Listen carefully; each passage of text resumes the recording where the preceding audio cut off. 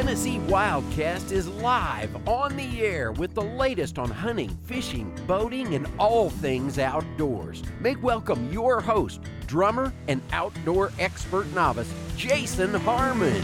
And hello, everybody. Welcome to this edition of Tennessee Wildcast. I'm Jason Harmon, and we are on location here in Gatlinburg, Tennessee. And I got Mr. Matt Cameron as my co-host today. How you doing, Matt? Very well. Yourself? Doing great, doing great. This is his neck of the woods. He's the Reaching For info specialist, and make sure everybody knows what's going on in his area. And we appreciate him co-hosting with us today. And we're going to do more shows in your area. Glad to be here. I can be your co-pilot anytime. Yeah. We got Mr. David Sexton with us today. He's an officer here in Sevier County. He's a sergeant, actually. That is correct. Oversees a few counties. And then Mr. Dan Gibbs, he's our black bear coordinator for the state. So also an officer. But we appreciate Dan and David for being with us today, and Matt for co-hosting. We're going to be talking about bears in Gatlinburg. We're on location. It's a wet day, so we'll deal with that. Luckily, we're in the drive for the show, but hope you're tuning in on Facebook and hope you enjoyed the show today. But some of the things we're going to cover is dealing with black bears, coexisting with black bears, just everything in Gatlinburg. So let's kick it off with let's mention BearWise. BearWise is a program that we've got started. I guess it's kind of he's the brainchild of it, right? Yeah, here with us today.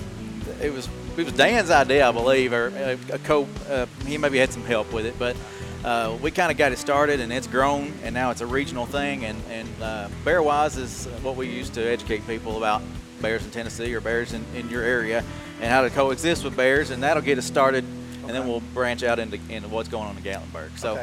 So, a couple of years ago, we just saw the need that it's such a huge issue to deal with, educating the public about bears, and there's so many aspects of it.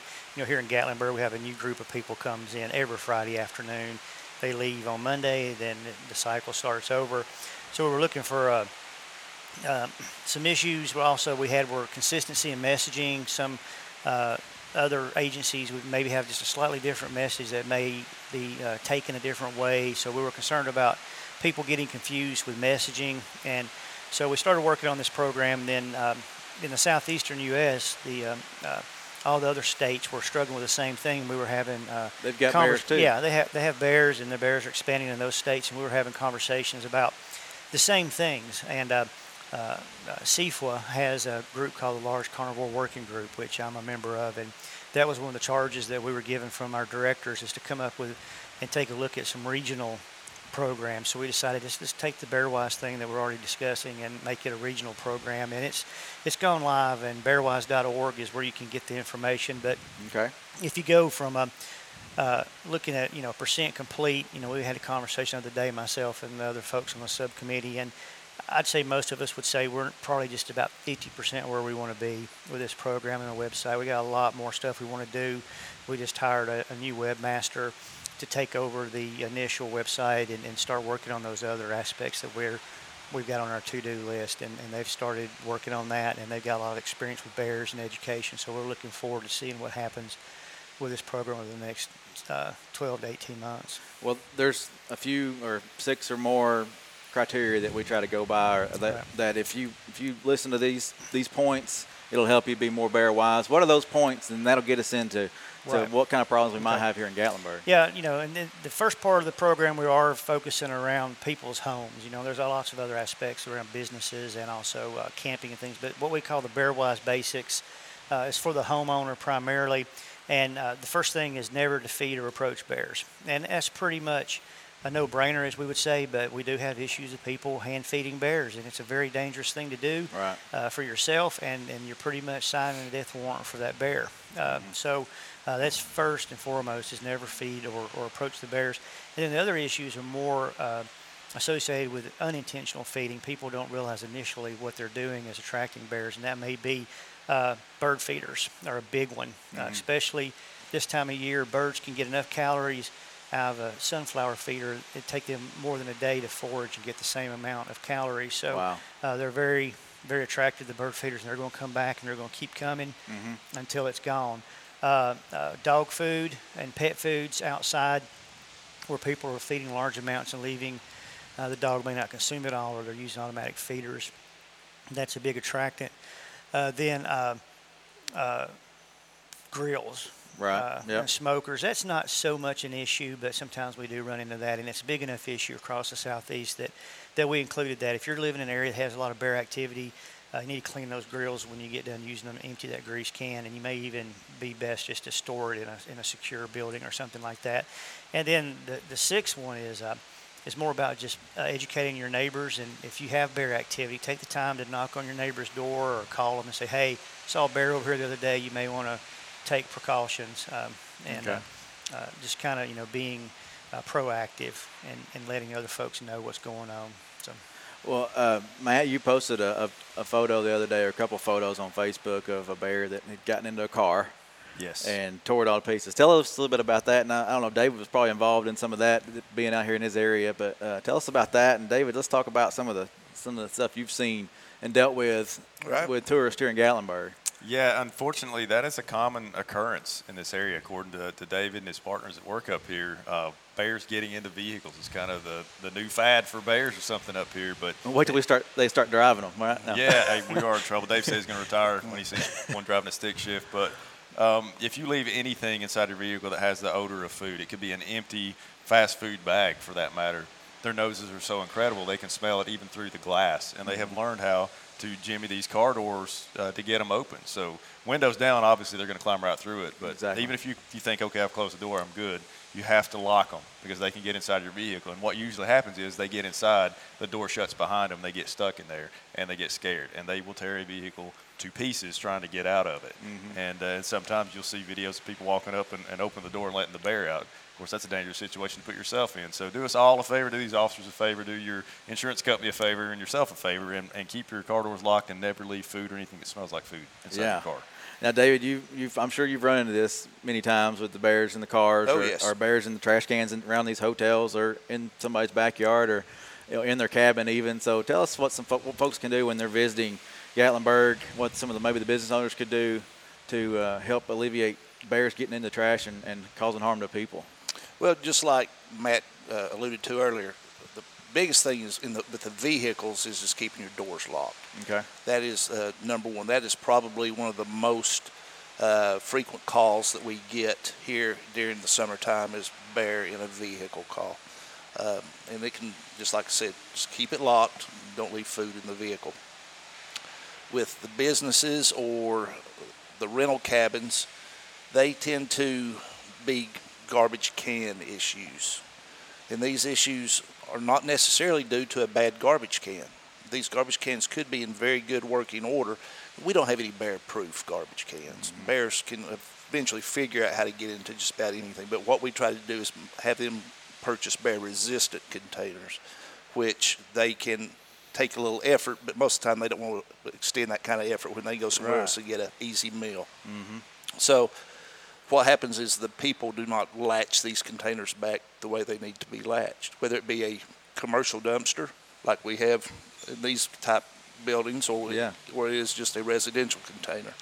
Gatlinburg does have an ordinance that they require the residents to have bear-resistant containers, and the businesses are required to have bear-resistant commercial dumpsters. And I've been here since 1997, and it's done almost a 180 since I first started. Really? That's good. Just about all the containers here when I first came here in 1987 were open, and there was bears everywhere. Mm-hmm. And the number of bears until this year has been an exceptional year for bears in Gatlinburg, but it has really seemed to really worked having these measures put into the city. Let me ask you a question about that. Have you seen an increase in bear calls outside the city limits? Because in the city they're doing pretty good, but they can go right outside the city limits and you don't have to lock your trash. Right. You can be 15 yards outside the city limits and you're not required to have a bear-proof container. Okay. Yeah. So some of these bears that are coming into the city weren't habituated to this food by the city of Gatlinburg. They came from outside into the city, and we don't have any ordinances outside the city to have the bear-proof containers.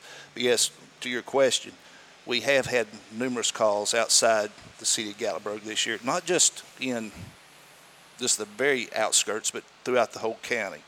And from listening to the radio, it's been East Tennessee wide this year, we've had just a huge number of bears, whether it be from just a great bear production the last 2 or 3 years, or whether it's a food-related issue. I don't know, but we have had quite a few calls this year throughout the East Tennessee area. And I don't want to get too far off topic on that, but people are worried about the fires, and they think the fire burned all the food, and the bears are starving to death up here. That's why there's so many issues. And you explained that to me very well early this year. Can you tell me what you think is going on with that? Well, what happened was we had a fire, what was it, 2 years ago now in the fall? Almost. And the successional growth of the new growth coming up now is producing lots of berries. It's amazing how fire can make habitat better. Fire's great for wildlife. Right. It's really good. So we've had a lot of berry production this year in and around Gatlinburg where these fires were, and it has drawn a lot of bears in from around the different parts of the park and different areas into this area to eat all this excess food that they've not normally had. Now, it's brought the bears in close to Gatlinburg. The berries have dried up, and now they've just ventured on into Gatlinburg now. So we're getting an excess number of more bears this year than we've had before in the city. Well, I was in a coffee shop the other day, and this lady said, we called you the other day. I had an agency shirt on, and I was like, well, you didn't call me. But no, she called the agency and said, I had a bear. It was in Knox County. So a bear had roamed into Knox County, Right. and I'm sure we've got more than she knows about. But bears roam and go places. What makes them want to roam and move out and move out of their home range, per se? Well, a lot of times it's the young males that are the ones that are moving out first. Okay. Usually after about 1 year, the females will kind of kick out the young males. The mothers. Yes, Yeah. the mothers.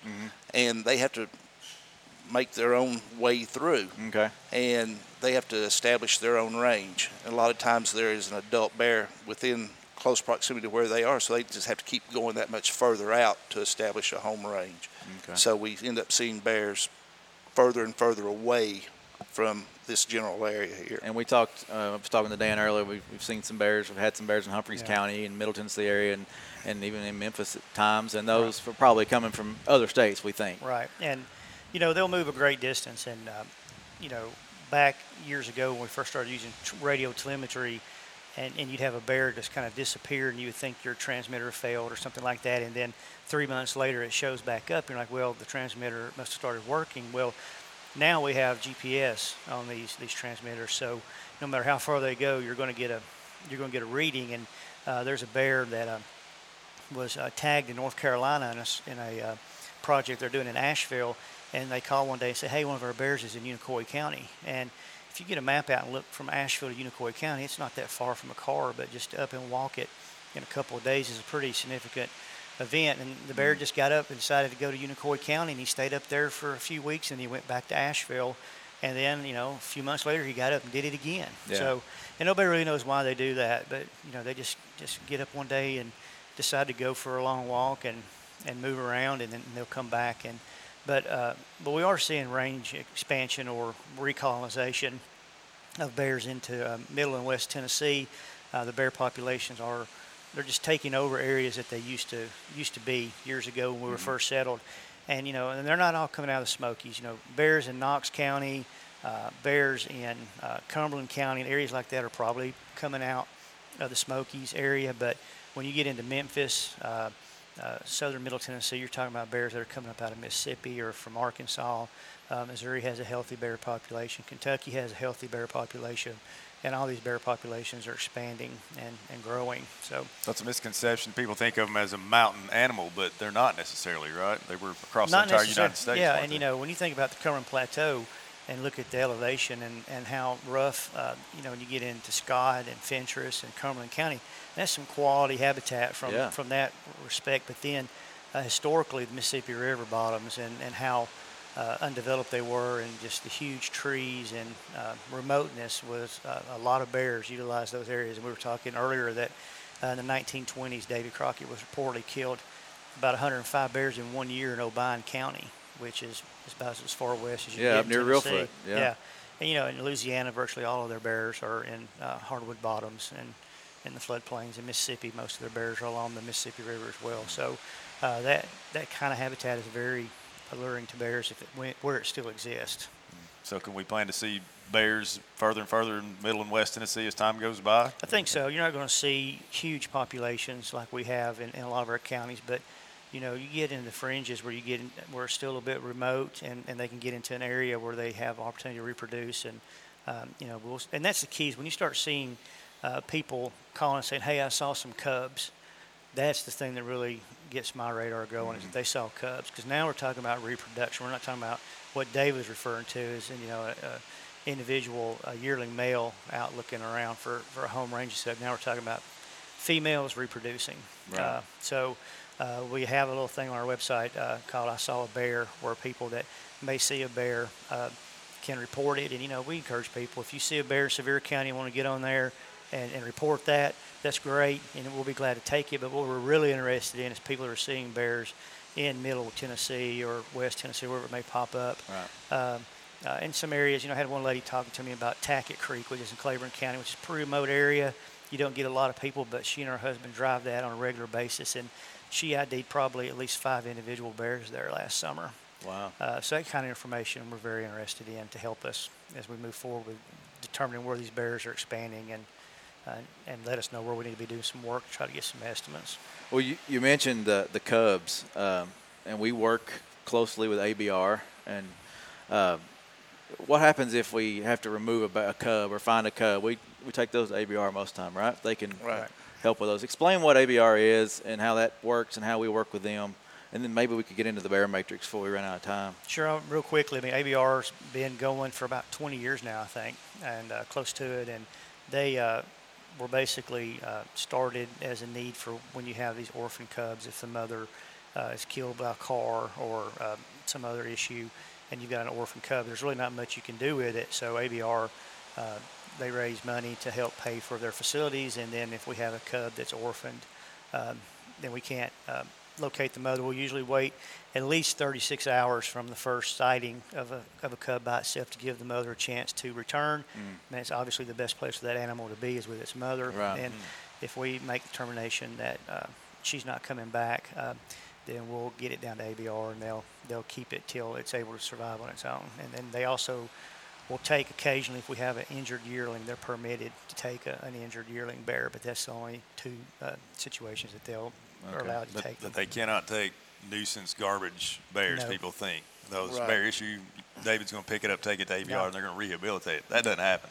No. And what people need to realize is that ABR will only take cubs pretty much 40 pounds or under. And there are a lot of people that see yearlings still with the mother, and these yearlings weigh 80, 90 pounds, and they're calling them cubs. Well, those aren't cubs. Those Right. are yearlings.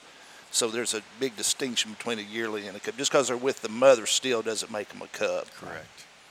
And I don't know if we said this, but ABR, Appalachian Bear Rescue, is what those stand for. But now, if say if we have a yearling or an older bear that's a nuisance bear that's getting into trash or become a problem bear, there's times where we have to put it down or relocate it, and there's a matrix that y'all go by. Just explain it a little bit. I know you can't get into depth on how that works, but there's times that you either put them down or you move them. Well, I'll start here and let David jump in, because he's going to be the one that is more apt to make that decision. But, we all work together to develop this matrix. And basically we're looking at 2 things when we get these calls on bears. We're looking at how they're acting towards people. Are they afraid of people? Are they running when they see them? Or are they indifferent? Or are they actually approaching people? And then we also look at the food that they're consuming and where this food is. So are they eating blueberries adjacent to a campground? Are they eating trash in the campground? Are they eating trash out of someone's backyard? Or are they getting in a vehicle or a tent and getting food? So, and you kind of have to vision it. You're talking about a row and a column, and you got these things. So you say, okay, the bear's doing this, and this is where he's acting towards people, and you come down to that box, and then it's got some options there. And options can range anywhere from giving the people technical assistance. It can be maybe some aversive conditioning with noises, things like that. Occasionally, we have trap and move, but we don't use that very much. Okay. Then we may have, even depredation permit issued if it's crop damage, and then just euthanasia. So And the moving thing is real tricky for us. And, we try not to, a lot of people have the idea, hey, if the bear's causing a problem, we'll just come get it and take it somewhere else. Well, there really is nowhere else to take it that we're not going to dump someone else's problem, Just moving the problem on another person. Right. I mean, the people in Greene County don't want the bears from Sevierville up here and vice versa. So, but if we find a bear, and jump in here, Dave, but if we have a situation where a bear has gotten into a bad situation and we've not had any reports of it and it's just stumbled on, say, someone left their cooler out at a campground and the bear found it and got into it, then we might be able to get that individual animal moved before he become accustomed to coming in there and habituated to that food. He's not food conditioned yet. But once they become food conditioned, there's really nothing you can do. You move them, they're just going to cause somebody else a problem. And normally when we get a call, a lot of it can be taken care of over the phone. Most of the time it's a garbage issue, a bird feeder issue, something of that nature. And you just have to explain to the individual, this is a people problem. This is not a bear problem. Right. You can fix this problem. Just put your garbage in the garage, take it out when the garbage truck comes, or you take it to the convenience center, whatever, put your bird feeders up. Sometimes it's not that easy. Example, we had a bear here in Gatlinburg that was a day active bear. That's also on the matrix, whether they're a day active bear or a night active bear. Okay. Bears are normally night active. You find a bear out at 3 o'clock in the day walking through downtown Gatlinburg, he's pretty habituated already at that point. But we had a bear that was on the 3rd floor of a hotel trying to enter rooms of a hotel. We can't leave that bear there because he's already used to people. A wild bear will run from you, an habituated bear will walk toward you. So it's pretty easy to tell which one's what. Yeah. So it just, like I said, it just determines the situation and whether it was aggressive. Aggressive to me, what happens to somebody out here may be really aggressive. To me, that's just the bear being a bear. So we really have to look at a whole lot of different things before we decide whether we're going to move that bear or just educate the person. And we have to hear the saying, a fed bear is a dead bear. Explain that a little bit. Well, and it is interesting. We put that on a sign a couple years ago, and at the time our assistant director said, I'm going to get some folks that do some hiking to look at that sign and tell me what they think, but they weren't from up this way. They were from Middle Tennessee. And the people really got hung up on that statement. And they were, well, why is it dead? Is the plastic in the bear killing it, or is it poison? The garbage kills bears. Yeah. That's when they got hung up on. And they were hung up on that garbage kills bears. Yeah, and fed bears a dead bear type thing. And so they were so confused on that, we actually took it off the sign because we realized it wasn't doing what it was supposed to do. Okay. And so that's one of those that if you use that, you have to be a little bit more specific about what that means. And what it means is that if you're feeding the bear, if it's getting in garbage, it's going to eventually become food conditioned. And when it becomes food conditioned, it's going to rely almost 100% on human food, and it's going to be a nuisance. And you can't turn that around. And so the only option we're going to have on that bear is euthanasia, or it's just going to kill it because it's eating bad food, and it's literally the same things that happen to people. The teeth are rotting. There's been documented cases of diabetes in bears in Wisconsin because of chocolate, access to chocolate, and I won't go into all that. But wow.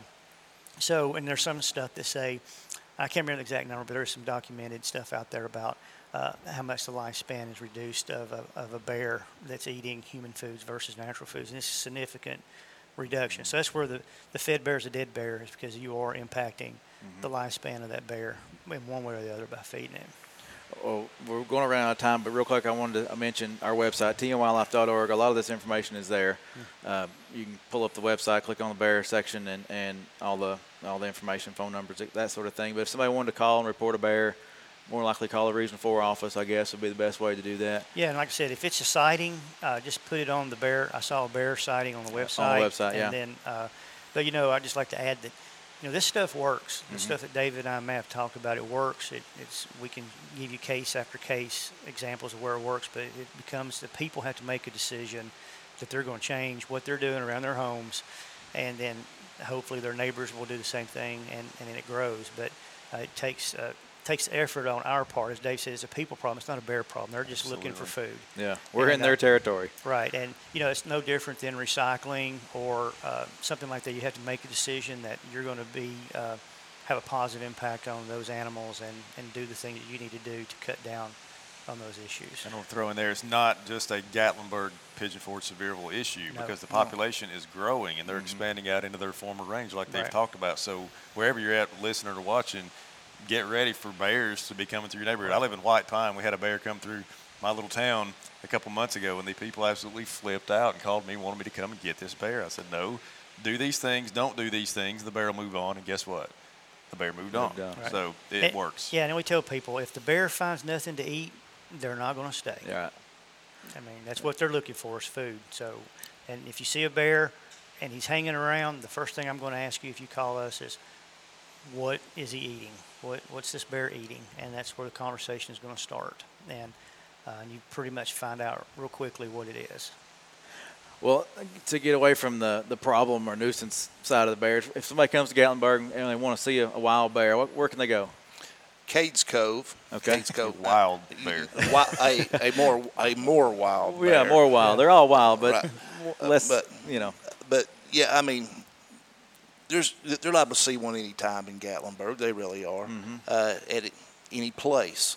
But to see a bear in its natural habitat, the way that we envision seeing bears in the wild, you would need to go into the park, really. Well, and speaking of natural habitat, we talked earlier about camping and hiking. A few tips on that real quick. Well, you just want to make sure you're aware of what you're doing when you're out in the woods. If you're hiking or camping, and be aware that bears can be around. Store your food away from your tent. Don't set your tent up next to a blueberry bush or something like that. And just pack out what you take. And as I said earlier, your activities influence bear behavior. Good or bad, whatever you're doing, it's going to have an impact on bears. So, all right, well, folks, that's going to wrap it up for today. I thank these guys for being with me. Thank you. Pretty cool to be here in Gatlinburg, and on location. It is a rainy day, but that's all right. And take note of these things. Go back and watch the show again on Facebook. It'll be on YouTube, and just keep watching and learning. Go to our website, tnwildlife.org. That's the best place to go to find all the latest information on what we're doing as an agency, and we just want y'all to be bear wise. So we'll be seeing y'all next time. Thanks for tuning in, and this is your Tennessee Wildcast.